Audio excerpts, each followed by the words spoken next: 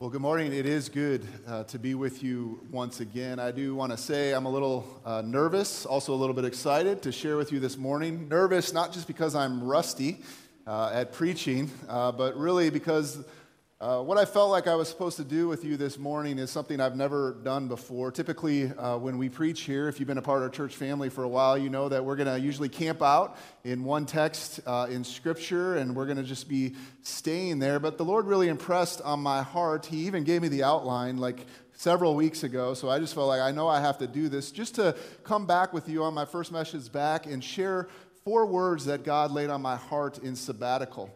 Another reason I'm a little bit nervous is because these may or may not be words for you, and I realize that, but I still felt like that I was supposed to do this, and actually, if we give ourselves to what God wants to say to us this morning, I believe He will have a word for you as well. You'll notice that the message notes look a little bit different than they might usually. If you like to use message notes, I've left a lot more room just for blanks because I don't want to tell you what you should fill in, what God's word is to you. I want you to be more attuned to what the Spirit might have you hear this morning. So that's where we're headed. We're going to be kind of going all over Scripture. I'll try to give you a heads up when we're going to different places. We'll have a lot of that on the screen as well. But here are just 4 words I wanted to share on my time away. So before we start that, though, why don't we pray? Lord, I'm not just praying right now because it's something I'm supposed to do before I speak. I'm praying to acknowledge that unless you speak, there will be no power, there will be no authority, there will be no movement in the lives of your people. We set aside this time of this service, we set aside the chaos that we bring into this room, and we come desperately as your people wanting to hear a word from you. And because you are a good Lord, a good Father, I believe you will give us that word. So go before us now. Open our hearts and our ears and our minds. Do what you want to do in this time. We give ourselves unto you. In Jesus' name, amen. Well, the first word that the Lord laid on my heart this summer is the word win. W-H-E-N, win. Let me explain. I'm sure all of you can remember every detail of the last message I gave when I was here before I left on sabbatical. But in case you didn't, let me give you a refresher. We were finishing up the first half of the book of Ephesians. We did chapters 1 through 3. And if you remember, Ephesians 1 through 3 is where Paul is writing to the Ephesian believers and to us still today about our new identity in Jesus Christ. And we spent a lot of time talking about that identity. But at the end of chapter 3, Paul sort of bursts forth in this prayer that he prays over the Ephesian church. And the prayer was that the Ephesian believers would have an experience of the power and the presence and the glory and the love of Christ Jesus. And we talked about how Paul's prayer isn't that they would just know more about God, which is where so many of us live today. We know a lot about God. And that's a good thing, but what Paul is praying, that the believers would actually have an experience of the presence and the power and the glory of God in their lives. That message really had an impact on my life. It really got my heart stirring, and I began to ask myself the question, well, why don't I have more experiences of God in that way? Why don't I experience His glory more, His presence more? I've had those moments in my life, and I hope some of you can look back at those as well. And even more than that, how does a person have those experiences? I mean, what can we do, if anything? Is it all just by chance? Well, with these questions on my heart, I began a study of the life of Moses this summer, and I came to a very familiar passage in Exodus chapter 3. In fact, that's the first place I'll encourage you to turn. If you have your own Bible with you this morning, Exodus is the very second book in the Bible, so not too far. And if you don't have a Bible and you want to follow along, it's on page 40 in the black Bibles in the seat in front of you. Exodus 3 recounts the story of the calling of Moses. Remember, God calls Moses to be the person who would lead the Israelites out of slavery in Egypt into the promised land. And God reveals himself to Moses in a burning bush. You probably remember that story in the movies and so forth. Now, I got to tell you something. I've read this story dozens of times before in my life. I have preached on this story, but have you ever had the experience that even when you come across a very familiar story in the Bible, God will open your eyes to see new things that you've never seen before? That's exactly what happened to me in this story in Exodus chapter 3, and it had everything to do with this question I was asking about experiencing the presence, the power, the glory, the love of Christ. Let's take a look at it starting in verse 1, Exodus 3. Now Moses was tending the flock of Jethro, his father-in-law, the priest of Midian, and he led the flock to the far side of the wilderness and came to Horeb, the mountain of God. There the angel of the Lord appeared to him in flames of fire from within a bush. Moses saw that though the bush was on fire, it did not burn up. So Moses thought, I will go over and see this strange sight, why the bush does not burn up. And if you have your notes out, would you read verse 4 on your notes there with me? It says, when the Lord saw that he had gone over to look, God called to him from within the bush, Moses, Moses. And Moses said, here I am. Verse 5. Do not come any closer, God said. Take off your sandals, for the place where you are standing is holy ground. Then he said, I am the God of your father, the God of Abraham, the God of Isaac, and the God of Jacob.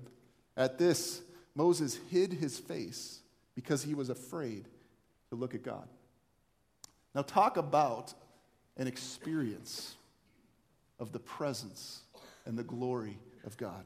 I mean, how amazing that must have been, right? And yet, apparently, it was also very frightening. I read that and I go, Lord, I want to have an experience like that with you. Maybe not the frightening part, but the revealing part.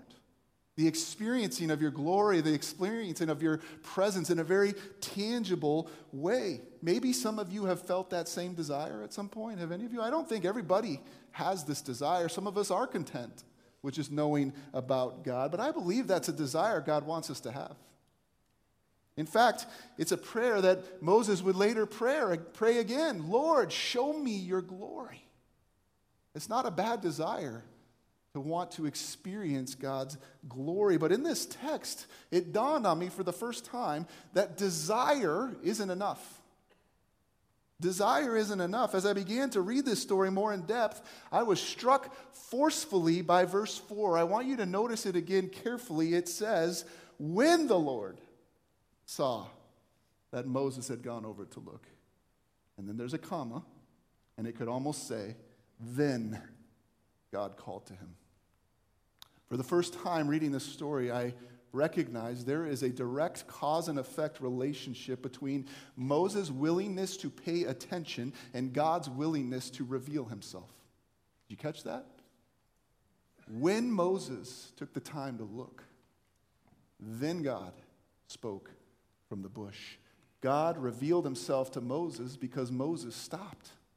He paused. He turned aside. And I realized something, friends.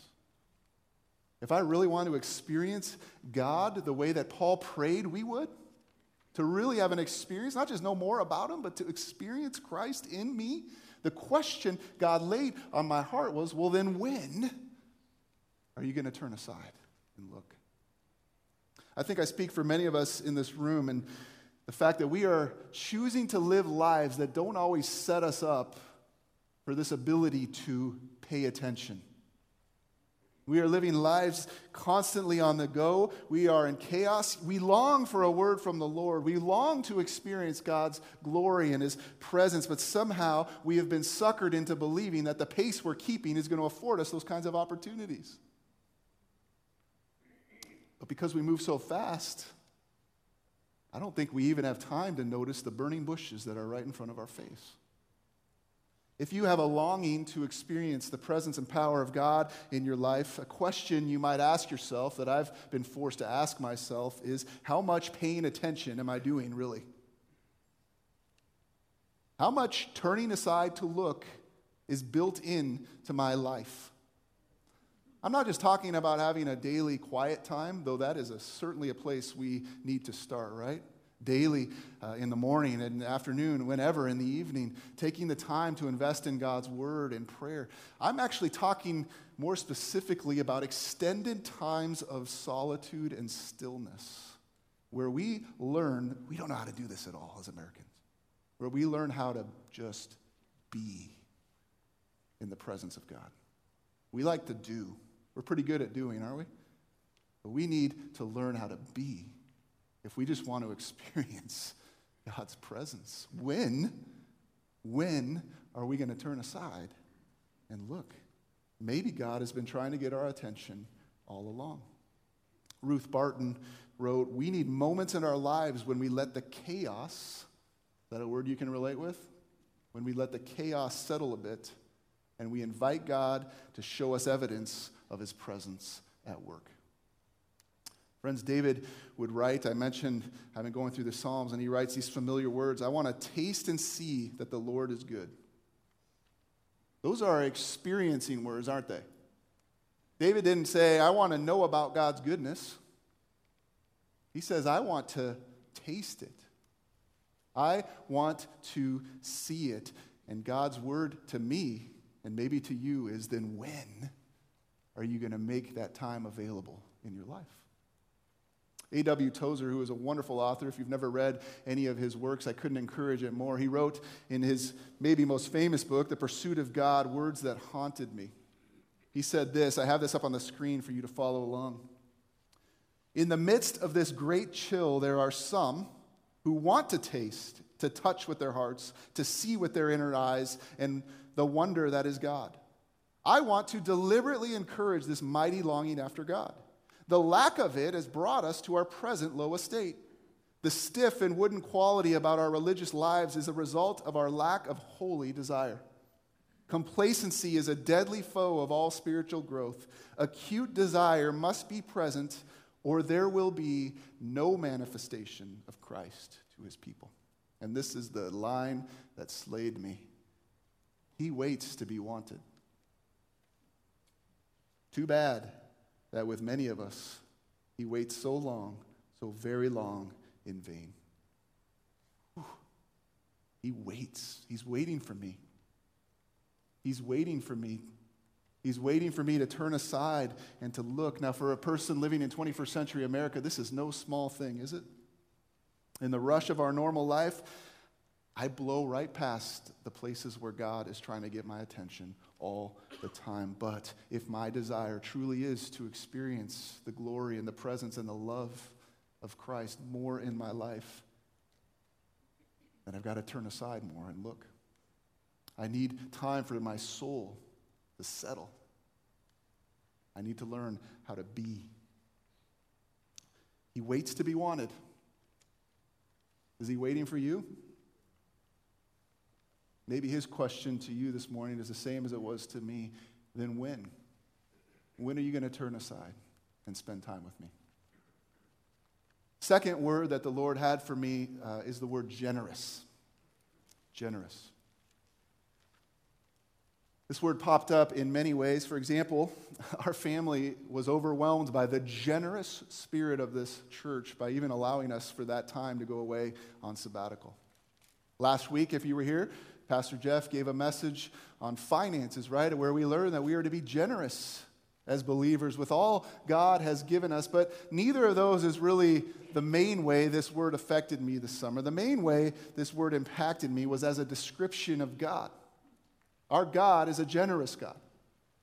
This really hit home when several of us on staff were asked to meditate on Luke chapter 15. Now, again, I've read Luke 15, which is the parable of the prodigal son specifically, a number of times in my life, hundreds of times probably. I've preached on the parable of the prodigal son, but that wasn't the assignment. It wasn't to learn more about Luke 15.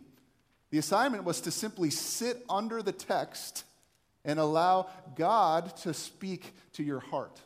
That's a different thing to develop, a different kind of way of reading the Bible, isn't it? It's not reading it for information. It's reading it to hear a word from the Lord. And so I went about it. I already know everything about this, so what in the world is he possibly going to reveal to me? Well, once again, I was surprised by what God showed me. If you don't know the story, the parable of the prodigal son tells the story of really two brothers. The youngest brother is the one I want to focus on. He asks his father for his half of the inheritance, which was basically telling his father, I wish you were dead. His father gives him the money, and you know the story, right? He goes and he spends it on wild living. But pretty soon the money runs out, he has no friends, and he finds himself in the worst place possible for a young Jewish boy. He is eating the food that pigs eat. And the Bible tells us, Jesus says in this story, that he comes to his senses. And he realizes that even the servants in his father's household are treated better than this. And he wonders, just maybe, his father would welcome him back as a servant. And so we pick up the story in Luke chapter 15, verse 20. This time I'll just have it on the screen for you. So he got up and went to his father. But while he was still a long way off, his father saw him and was filled with compassion for him. And that word compassion, it means literally his heart skipped a beat. His vital organs moved, is the Greek, if you really want to know. Something happened within inside this father. He ran to his son, which, if you've ever studied this story, you know that that is something that no respectable Jewish man would ever do. He would never run to this son who had completely disregarded him. Threw his arms around him and kissed him. The son said to him, "Father, I have sinned against heaven and against you. I am no longer worthy to be called your son." But the father said to his servants, "Quick, bring the best robe and put it on him. Put a ring on his finger and sandals on his feet. Bring the fattened calf and kill it. Let's have a feast and celebrate. For this son of mine was dead and is alive again. He was lost and is found." So they began to celebrate. Not only does he welcome him back as a servant, but he lavishes gifts upon him. Gifts, quite honestly, that were fit for a king. Now again, I've read this story. You're familiar with it? You know then that it's probably the best story we have in all of Scripture to describe the gospel. The good news of God's grace, his love to us as his children. And yet, as I sat under this text, a picture came to me, an image came to me that really stunned me. I'll share a little bit about it, but the question I began to ask is, what do I think God's reaction to me would be? Steve, what would his reaction to me be if I were the prodigal son? This question just came to me, and I was given this picture of coming back home, and God sitting me down at this gigantic kitchen table and going over all the ways that I messed up before he would allow me to come back into the household. I literally have this picture of sitting at a table with my father. And I realized something here. I can't always accept God's generosity, especially to me. Some people think the most important question in life is, do you believe in God?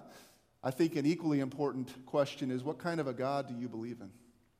And I discovered as I sat under this text that the narrative that is still at work deep down in my life, I've shared with you before, I'm a recovering Pharisee.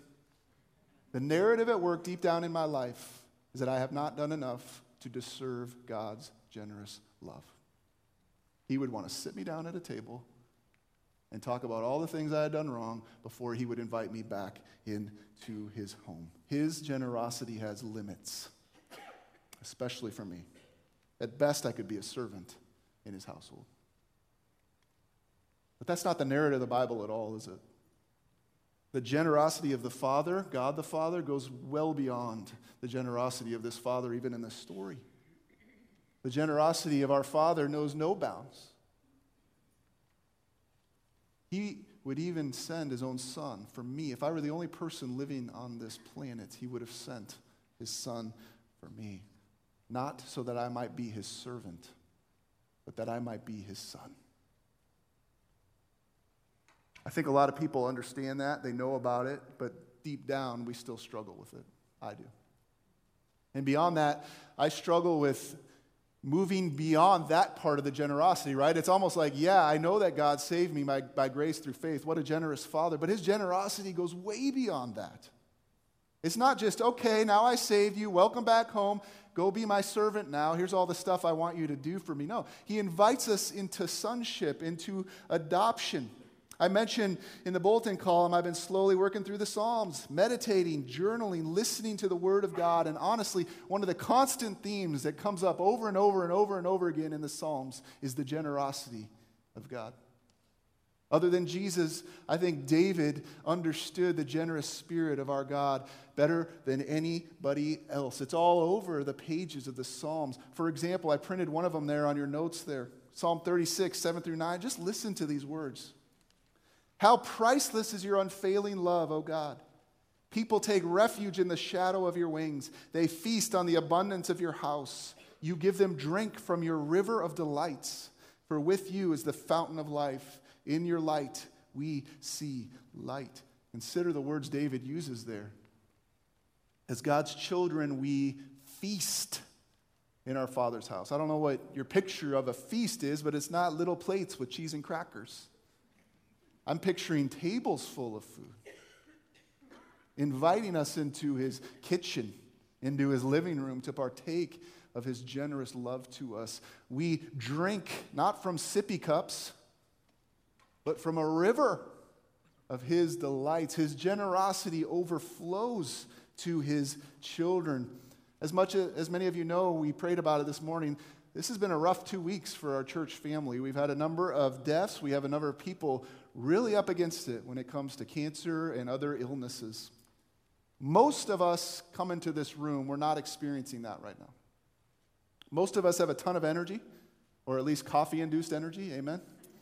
Most of us don't come in on a Sunday morning aware of the fact that I am mortal. At some point, I'm going to die. We don't think about it, but there are some who have to think about that. Let me ask you something. What did you do to get that kind of health? Now, before you jump to spinach and jogging, let me just remind you, I know many people who have taken very good care of themselves, and they're up against it right now. What did you do? We have far less control than we think we do. So if you're healthy, if you have friends, you have friendships, if you have money in the bank, if you were able to eat breakfast this morning, do you know where that all comes from? It comes from the generous hand of a father who shares all good things with his children. Do you have a job? You know that we pray every week for a number of people in our church family to find employment. Where did your job come from? Is it because you worked hard? Yeah. Where did you get the ability to work? You got it from the generous hand of a father who loves you. Remember that old phrase, count your blessings? I used to hate it when my parents said that because it was always after I was complaining. Maybe that's not such a bad thing for us to do today. When was the last time you just spent time thanking God for his generosity to you? Big things, small things, and everything in between. We don't have to wait until Thanksgiving when we write our list of 100 things we're thankful for. This is a discipline we can develop for every day. And you know what I've learned? Is the more that I develop this discipline of thankfulness, of gratitude, the more I begin to change the narrative that I tell myself. I can do nothing to earn God's love, but he has been a generous father to me, and he shares all things with me. The third word I want to share with you, the Lord gave me this summer, is the word through. T-H-R-O-U-G-H. Again, this one goes back to the story of Moses. This time we're going to skip ahead to Exodus 14, if you still have your Bible open to Exodus there. You can find it on page 48 in the Black Bible. Little context, the Israelites have just escaped their old life in Egypt. They've left that behind. They are on the beginning of their journey to freedom, and yet here they are, and they run into their first problem. You see, Moses leads them to this place where there are mountains on either side of them, and of course the Red Sea is directly in front of them. They are trapped. Pharaoh realizes this. He comes to his senses and said, I got to go get my slaves back. And so we're going to pick up the story in Exodus 14, verse 10. As Pharaoh approached, the Israelites looked up, and there were the Egyptians marching after them. They were terrified and cried out to the Lord. They said to Moses, was it because there were no graves in Egypt that you brought us to the desert to die? What have you done to us by bringing us out of Egypt? Didn't we say to you in Egypt, leave us alone, let us serve the Egyptians? It would have been better for us to serve the Egyptians than to die in the desert. Moses answered the people, do not be afraid. Stand firm, and you will see the deliverance of the Lord will bring you today. The Egyptians you see today, you will never see again. The Lord will fight for you. You need only to be still. Now read verses 15 and 16 on your notes. Then the Lord said to Moses, why are you crying out to me? Tell the Israelites to move on. Raise your staff and stretch out your hand over the sea to divide the water so that the Israelites can go through the sea on dry ground. Of course, we know the rest of the story, right? God does deliver his people in a miraculous way, but it was those two verses that really did something to me. Tell the Israelites to move on. Raise your staff, stretch out your hand over the sea to divide the water so that the Israelites can go through the sea on dry ground. Listen, what do you think the Israelites really wanted listening to them complain? What did they really want? Go ahead. What do you think they wanted to do? Yes. They wanted to go back. But the Lord wanted them to go through. This is a tremendous lesson for us. So often in life, when I'm up against it, when there are mountains on either side and the Red Sea directly in front of me, you know what I want to do? I want to go back. I want to go back to the way things were, but God wants to take me through. Can I just be real raw and honest with you right now? Before I left on sabbatical, I will say for about 18 months prior to that, a year and a half, I've been going through a real dry season, specifically when it came to the area of preaching, which is surprising because preaching had always been the thing where I had found the most joy from doing. It was always an amazing thing to me that God would give me this opportunity. But it was just a really dry time, and I found myself praying to go back to how it was. I want to go back to that, Lord. And God's word to me through stories like this is, I'm not going to bring you back, but I will bring you through. In fact, this might be something you want to write down. God will never bring us back the way we came. He will, however, bring us through. God will never bring you back the way you came, but he will bring you through. Because he is always using those through experiences in our lives to prepare us for something that lies ahead. He has a purpose. He has a purpose when we're up against it. This, to me, has always been the true meaning of Romans 8:28, which is sometimes misquoted, right? It says, and we know that in all things God works for the good of those who love him, who have been called according to his purpose. Doesn't mean all good things happen to us. It does mean that through all things, God will work good. Now, I'm not saying anything you all didn't hear all summer through the fabulous teaching that went on here in the Daniel series, am I? What was the phrase that you guys learned? No matter what. No matter what, he will see me through. I know there are many here this morning who are going through some very difficult things. Health challenges, relationship problems, loss of loved ones, dark nights of the soul. On Tuesday, I head back down to Barnes. I go there every 3 months. I have a kidney disease, and anytime I go, I don't know what I'm going to hear. There's mountains on either side. The Red Sea is in front of me. The promise is not that I can go back to something that used to be. The promise is, though, that God will bring me through. He will bring me through, and he is using those through times in our lives to prepare us for something even greater. I mean, think about it. Why did God have the Israelites experience this? Why did he bring them to a place where they were trapped? Because he was preparing them for the promised land, right? Where they were going to have to learn this lesson over and over again. Even when things seem impossible, you can trust me in my faithfulness. Why does God bring us as New Testament believers to these through experiences? Well, Romans 8:29, which should always be read with 8:28 and 30, say this: for those God foreknew, he also predestined to be conformed to the image of his Son, that he might be the firstborn among many brothers and sisters. And those he predestined, he also called. Those he called, he also justified. Those he justified, he also glorified. What is his purpose for our through experiences? It is to bring us to the new promised land, a place in eternity with God forever, our glorification. But along the way, he has the work of conforming us to the image of his Son. And I've learned the hard lesson, have you, that the best way God conforms us to the image of Jesus is through experiences. That is the purpose of those times. He won't bring us back, but will bring us through. Praise God. Fourth and final word I want to share with you is the word remember. This one had more to do with the project I was working on all summer. I, again, mentioned in the beginning, I'm writing a paper about the importance of remembering, basically. And maybe you're surprised to know, but this word remember is everywhere in the Bible. It's a command God gives his people constantly. The Hebrew word is everywhere. It's the word zakar. Isn't that a cool word just to say? I just wanted to say it. Zakar.